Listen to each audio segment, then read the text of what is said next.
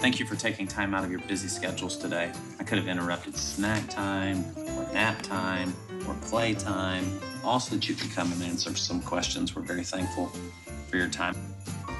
All right, so my first question for you is, what is The Christmas Story? Well, The Christmas Story is a movie. It is about a boy that really wants a BB gun. It's the story where Jesus was born and how Christmas was made. Who were Jesus' parents? Mary and Joseph. Mary and Joseph. Mary and Joseph. Now, how? Joseph. Joseph. Okay. How did Mary and Joseph find out they were having a baby? I don't know. An angel came to show that. The angel came down and told them the name of Jesus. What did the angel say? Mary, you're gonna marry to Joseph.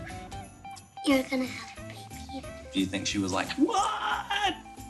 A baby? Do you think she was happy or scared? A little bit scared, a little bit happy. Yeah, that makes sense. Kind of. Tell me, what did Mary and Joseph do next? They got to Bethlehem. Joseph had to go to Jerusalem to be checked because he was a member there. He had to be like, everybody who's in Jerusalem has to go into this place and say, I'm here, I'm part of Jerusalem, and all that. So how did they get to Bethlehem? They rode a donkey. Oh yeah? Have you ever ridden a donkey? No, I'm not allowed. You're not allowed. So what happened once they got to Bethlehem?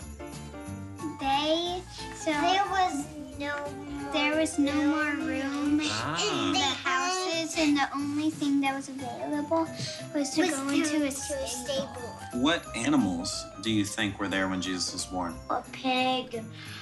A lamb. A lamb? And llamas. Probably a cow. Cow? They would probably say, the cow was saying, move over, Jesus, you're in my bed. So she has baby Jesus while all these stinky animals are making these noises in the stable, which is kind of like a barn on a farm. And then who shows up? Those shepherds. How did the shepherds find out about it? One angel told them there was a baby in Bethlehem, and then a whole bunch of angels came and praised. Was anybody else there? The wise men got there 3 years later. Actually, 4 wise men. Wait, was it 3 or 4? Well, I don't know. That's why I was. I think it was 3. What did the wise men bring with them? They brought gold, a candle, and a cinnamon stick. Frankenstein, I think. Frankenstein? It was basically like a baby shower, basically. A baby shower after the baby came. That's exactly what it was like. Yeah. And I think it wasn't that when baby showers started or something? Oh.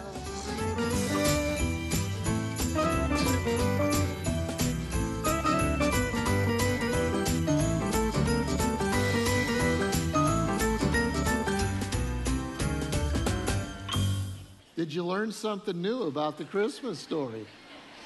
Merry Christmas.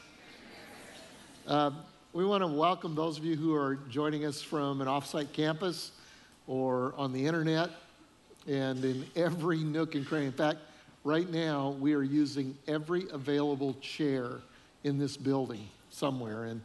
And thanks for coming. Thanks for being a part. We're working on a solution that maybe not next year, but the year after, we'll have more space. Feel like the guy in Bethlehem that didn't have room in the inn. But we want you to be here. We want you to be here.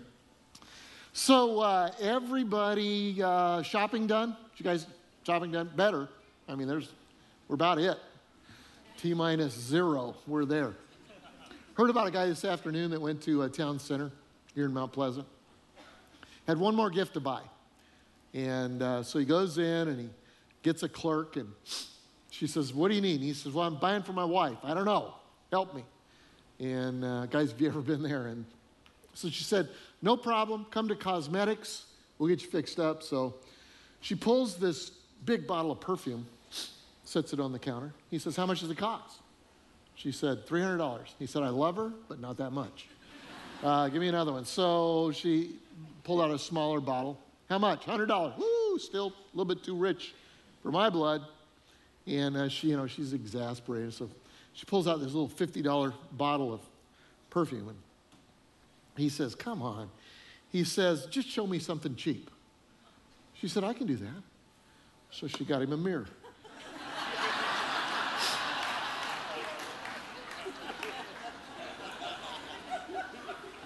I hope that's not you. Has nothing to do with the message, but I thought it was a great joke.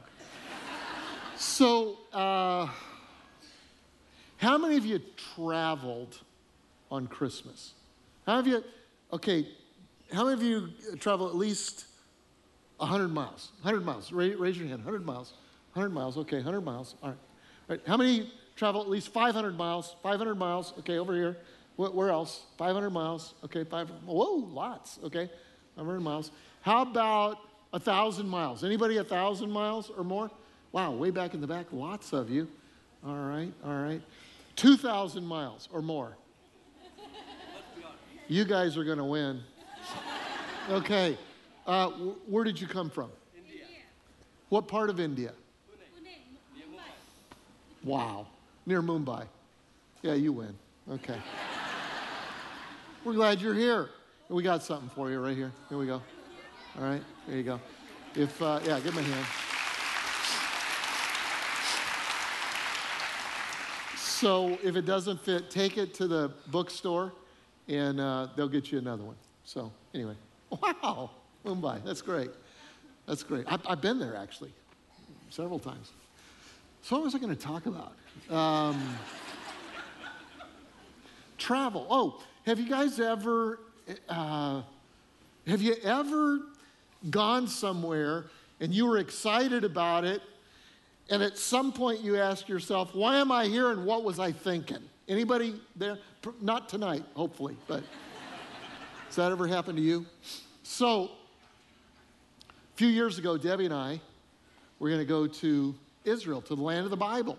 We were going to see where the whole Christmas story takes place, Bethlehem and Jerusalem and maybe even Nazareth. And so we're excited. What we did is we flew to Europe, and then we're going to take a cruise. And first time we'd done anything like that. And so we cruised around the Mediterranean, and then we cruised into Egypt, and the next day we're going to Israel. And we're just like little kids. I mean, I can remember it like it was yesterday. We're putting our clothes out on the bed. What did they wear there? We're going to see where Jesus was, maybe walk where Jesus walked. We're so excited until the ship caught on fire, and then that caused some consternation. Now, what happened was people are running through the hallways yelling, fire, fire, and there's an alarm going off, and I thought, well, I'll get a picture. And so I went out on the deck, and what you need to know about this is I'm on the 11th floor. We're on the 11th floor. I'm looking up to the 13th floor. You can just barely see the red right here. Can you see that? If you got back far enough from it, it was flames coming out of the smokestack, and the fire was on the first floor. This is a serious fire. They tried to convince us early on that it's just a little fire, but later in the middle of the night, they're saying they're fighting like crazy, and they're fighting this fire, and so we spent the night, most of the night, sitting with life jackets on the floor in a muster station, Debbie and I with 1,000 of our newest friends. And there is no electricity. There's no water. There's no food. There's nothing worse than a fire on a boat, okay? And not only are we sitting on the floor, but this little cruise director has got a bullhorn every 10 minutes going, be quiet, be quiet. You can't say anything. They're fighting very hard to save our lives. Be quiet, be quiet. So we had to sit on the floor and be quiet for hours. It's getting hot. It's smelly. Pretty soon, middle of the night, early toward the morning, after apparently some complaining, cruise director comes back on and he says, those of you who are smokers, if you need a cigarette, there is a line that's going to form right by that door. We'll let you out for 15 minutes onto the deck, and you can smoke. And so I immediately got up and went and got in line. True story. And Debbie says, "You don't smoke, what are you doing?" And I said, "I am willing to start if it gets me out of where we are right now." Okay? Have you ever felt like that? Why are we here? How did this happen to us? Christmas is about travel. How many of you at some point during the Christmas season have asked people, "Where are you going for Christmas?" That's one of the things. Where are you going? You staying home? You going somewhere? You traveling? It's about a journey. The very first Christmas story is about a journey. It's about Mary and Joseph and living in Nazareth and having to go 90 miles on a donkey at 9 months pregnant. Come on, ladies, talk to me. Clear to Bethlehem. How did we get here? What is that about? I would imagine Mary at some point probably said, I was excited at first, but how did we get here? Why are we here? How do we get out of this? So here's what I want to do. I want to talk to you about journeys. And I want you to think about a journey that you're on right now. We're going to talk about their journey. And I want you to think about a journey that you're on, because we're all on journeys. No two are alike. You may be right now on a faith journey. And maybe it's new to you, or maybe you've been on it for a while. And I want you to think about that. Or it might be a relational journey. You may just be starting a relationship. I know I was talking to one of our friends just a few minutes ago that just got married last weekend, and they're just back from the honeymoon. And I said to her, "How's married life already?" And she said, "Oh, it's great, except for this funny guy that follows me around everywhere, all the time." So it's going to be like that all your life. Just get used to it. Or maybe you're a little further along in your journey, and maybe it's a difficult year. Maybe this has been a real tough year relationally. You may have lost somebody. This first Christmas since a loved one died, or maybe it's a divorce, or maybe the journey is just rocky right now. Maybe it's a financial journey that you're on. It could be a health journey. Might have to do with infertility, like the Christmas story did, or it could be, a recent report on your health that's kind of got you a little upset, and you're looking at the future. I don't know how this journey is gonna end.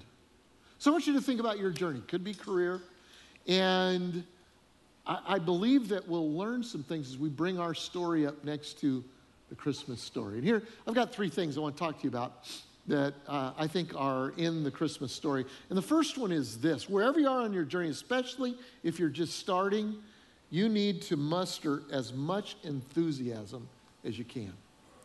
As much enthusiasm on the front end of the journey. Trust me, because you're going to need it along the way.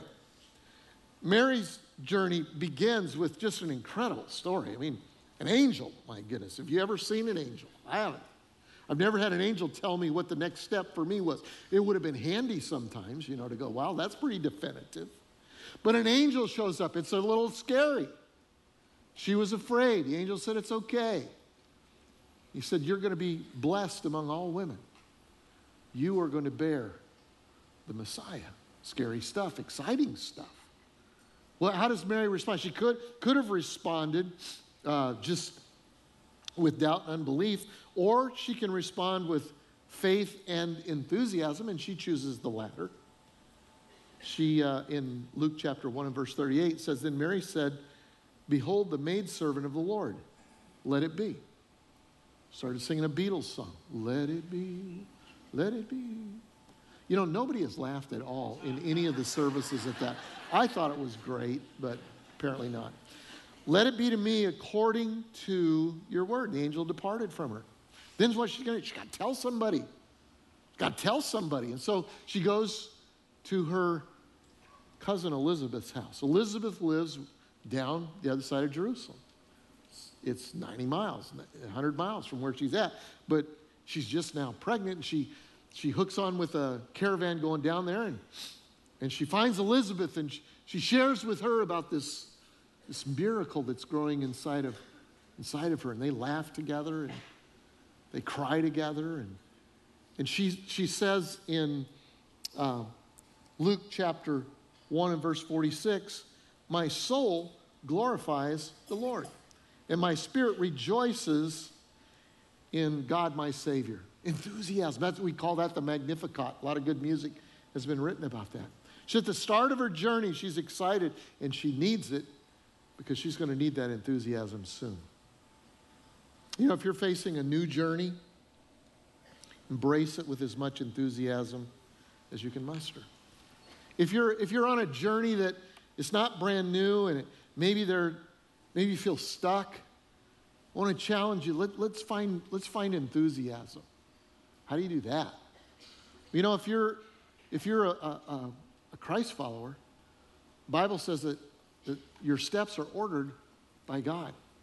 And sometimes that's hard to see. But when we come to a place of trust, we can go, you know what, God, I need your joy.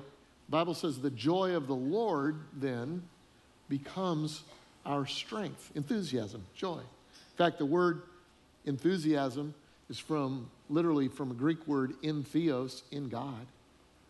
And so as believers, we have this resource in God that we can tap into. Now, sometimes it's hard to have a good attitude. Anybody around here ever had a bad attitude when you ought to have a better attitude? Anybody at all? Just me? This section is so pure right here. Let me preach to you guys for a little bit. So sometimes it's hard to be, you're in a tough spot, and how can I have the right attitude or enthusiasm? Let me just challenge you. Sometimes you just need to borrow somebody else's enthusiasm. I think that maybe is a little bit of what Mary is doing when she goes and sees her cousin, is she's borrowing some enthusiasm. And I know we have a response time at the end of every one of our services, and we have prayer teams at all of our campuses that are people that are full of faith. And I say at the end of our services on the weekend, listen, if you're sick in body or sick in spirit, or just sick emotionally, sometimes you just can't have faith, or you feel like I don't know that I can have the attitude that I need to have. You can borrow somebody else's. James 4 says, or James 5 says, if there are any sick among you, let them call the elders of the church. The prayer of faith will save the sick. And the prayer of faith doesn't necessarily have to come from you. It comes from somebody else who has faith. And so just borrow that. Maybe you need to borrow somebody's enthusiasm in your journey right now. So start it with enthusiasm. Second thing that I kind of see about journeys is expect a few obstacles along the way. Any testimonies on that, on your journey? Obstacles? Or has it been pretty smooth the whole time? No, we all have obstacles. Sometimes they're circumstantial obstacles. That's the way it was for Mary. Circumstances. This isn't lining up. So think about this. Let's take this story. Angel comes, announces, you're going to have a child. It's going to be a miracle baby. She goes down around Jerusalem to her cousin, long trip. She's young. She's just, barely pregnant. She can handle that. She comes back and she waits. And in her 9th month, Joseph comes to her with some bad news. Listen, Caesar Augustus, who is the ruler, he wants to take a census. Now, why do governments want to take a census? So they get more taxes. Some things never change. That's why we have census every few years here. And we want to count people, he says. And what we've got to do is we've got to go down to my hometown, which is Bethlehem, and it's about 90 miles. And it's a bad season. It was a rainy season. Tough trip. If you've ever been to Nazareth, you know it's on a hill. You go down into a valley, and then you got to go over a whole range of hills, mountains. And then you go down into a valley, the Jordan Valley, and go along the Jordan River. And used to be a forest right there. And the forest had bear and lion, wild boar. It's a dangerous place. And then besides that, you've got criminal element along the way that know that people make that journey. And so they're looking to waylay somebody, and so you got to find a caravan. And I would imagine if Mary was anything like me or you, at some point in that journey, she's going, why? I mean, if I'm in the center of God's will, why are things so hard? I mean, I've already been down there once. I could have just stayed. Why do we have to make this journey? We're doing the best we can. Some of you feel that way too. Some of you are following God, trying to do the best you can, and circumstances just aren't lining up, and life's hard. Just harder than what you think it should be. Let me give you just a thought. If that's you, let me give you just a thought. Most of us are familiar with this concept that, it's not about the destination, it's about the journey, right? Don't be so focused on the destination that you don't enjoy the journey and all that. I'd like to flip that on you here just a little bit. Because I think in this case, it wasn't about the journey. What's Mary got to learn at 9 months and on a donkey and 90 miles and 10-day travel, probably normally 5 days, and double that for their condition? It's about the destination. It's about the destination. She doesn't understand that. But think of it this way. So the Messiah has been prophesied by the prophets in the Old Testament that he would be born in Bethlehem. He would come out of the city of David, Bethlehem. And so, in order to fulfill prophecy, God's got to move them from Nazareth to Bethlehem. So it's not about the journey, it's about the destination. It's just got to get them there. And so while it seems to them this is impractical, the timing's not good on this, what's up? That's why these days, when something happens in my life, I'm real slow to put the good or bad label on it. Because you really can't determine that unless you're omniscient, unless you know what the destination is and what's needed on the journey. And so he wanted them to move, and sometimes it's hard. And for you may be in a tough place right now, and it seems like, wow, the timing's really off, and what's going on? Just maybe, God has a destination for you that he wants you to move to. And sometimes that's a physical destination, but usually it's a spiritual place, or it's an emotional place. It's a Bethlehem. God has a destiny for you. And so he uses circumstances sometimes to get you there. You got to trust him in that. So sometimes it's circumstantial obstacles. Some obstacles will be relational. Some people will not understand the journey that you're on. It's true of Mary. I imagine some of her family couldn't understand the journey. 14 years old, marrying an older man, pregnant, there's been no relationships. This is a miracle. I don't understand this. We do know that Herod didn't understand her journey, and more than didn't understand the journey. Herod is a king in Bethlehem. Wise men come to visit. Remember that story? Wise men. Learned all about that in the little video that the kids gave earlier. Wise men came to visit. What did the wise men do? They went to Herod. They said they've done their homework. We're looking for a king. A king is born in Bethlehem. They've read the prophecies. They see things in the sky. And Herod goes, whoa, there's already a king in Bethlehem. That's me. We don't need another one. And so here's what he does, is he does everything he can to kill the dream before the dream is fulfilled. And you know what? There will be people on your journey, some intentionally, some unintentionally, that will try to kill the dream before the dream is fulfilled. For you, it may very well be an insecure coworker or a friend who's jealous of what's going on in your life right now, or family members who don't understand.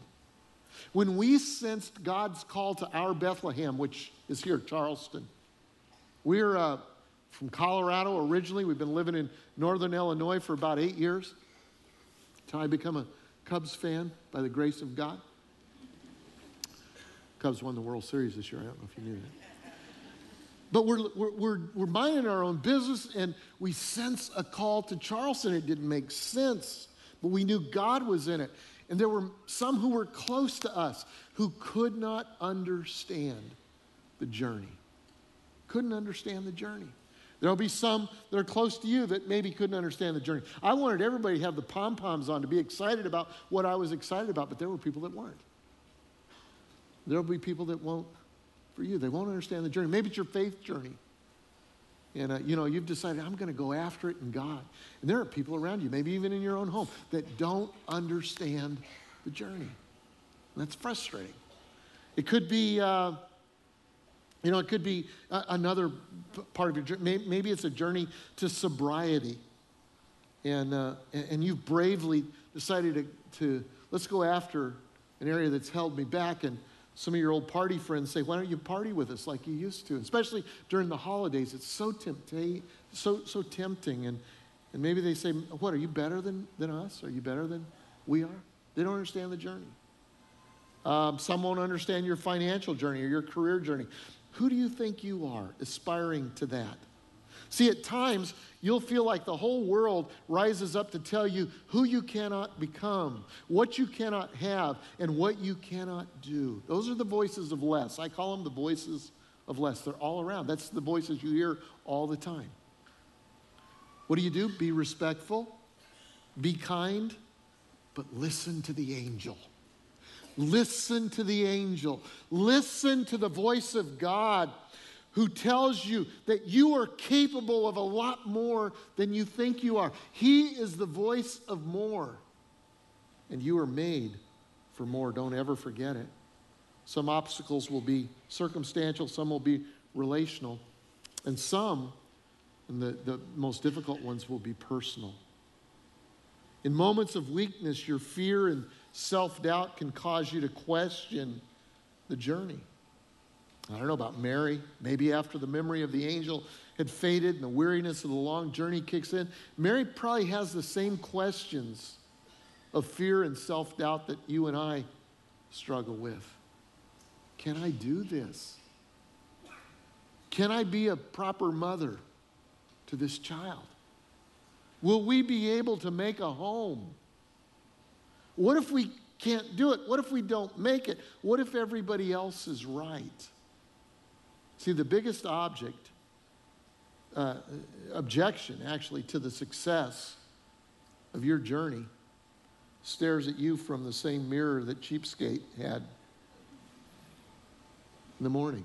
There, I tied it in. See that?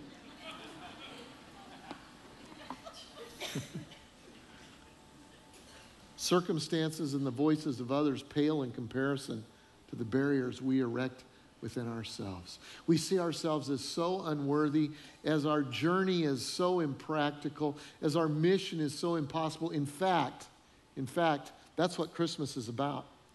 Christmas is about an improbable candidate on an impractical journey for an impossible mission.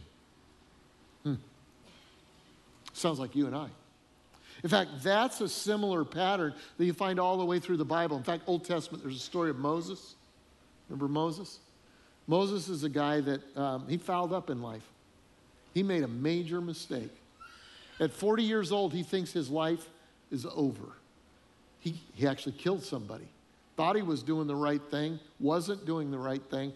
Everybody was after him because of that. Had to run. He's in a foreign country, basically hiding out for the next 40 years of his life. Feeling like a failure. I blew it. I had so much and I blew it. One day God comes to him and says, hey, I'm looking for somebody to redeem my people, and you're uniquely gifted to do that. Moses looks around and goes, me, uniquely gifted? I'm a failure. I killed somebody. They're probably still after me after all these years. And besides that, I can't even talk. I stutter. A leader has to be able to communicate. I can't communicate. It's such a frustration to me. And somehow God convinces him, you can do it.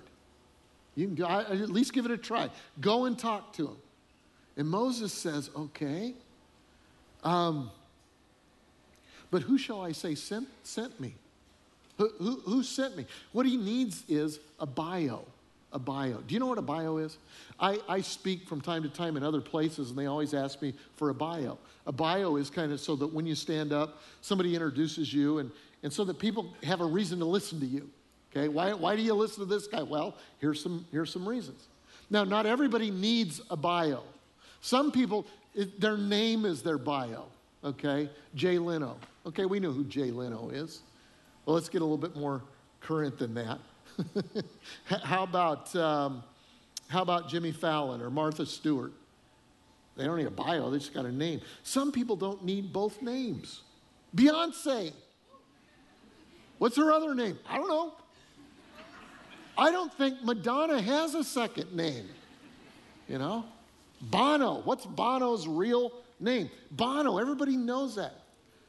But there is one name that is above every name. And watch this, okay? I've got a cool thing I'm going to show you here. Let's see if it works. Talk amongst yourselves. Let me get my pen going. Okay. So Moses goes, what's my bio? Who do I say sent me? Because I'm an improbable candidate. And God says, you tell him this. You tell him, I am sent you. Say what? I am sent you. Really? Let me tell you something about I am. You ain't. You is becoming, but you aren't I am. Here's what I mean by that. You ever have a conversation where you say, you know, I learned something. You know, you make a mistake, you figure it out, and you learn something. People ask me, what'd you learn from that? And I used to say, well, I learned this, but here's what I try to say these days is, I am learning this because I have not learned completely anything. Does that make sense? Is that getting too deep in the weeds? Yet you're always in process. You are becoming. You're always learning. You have not learned. You are learning. We are all becoming, everybody but one. There is one who is, who was, and who will be. The great I am, the one who has always existed before and after. And he's the one that said to Moses, Moses, you think it's improbable, it's impractical, and it's impossible. But I'm the great I am. That's from your perspective. I can deal with all of your I ams. When the great I am steps into your circumstances and into your journey, he qualifies you. You are qualified. You are a probable candidate. Not only that, it goes from impractical to practical. It was a practical journey for them. They needed to go from Nazareth to Bethlehem, but they didn't know that. They just had to trust God on it, and they were more than capable of the impossible. In fact, later Jesus said, with men, things are impossible, but with God, all things are possible. And you may be in a difficult place in your journey. You may feel like you are an improbable candidate, that it's impractical timing, and it's certainly impossible in the next steps. Congratulations. You are a prime candidate for a Christmas miracle, okay? And that's my last point. Number 3, anticipate a God moment that changes everything.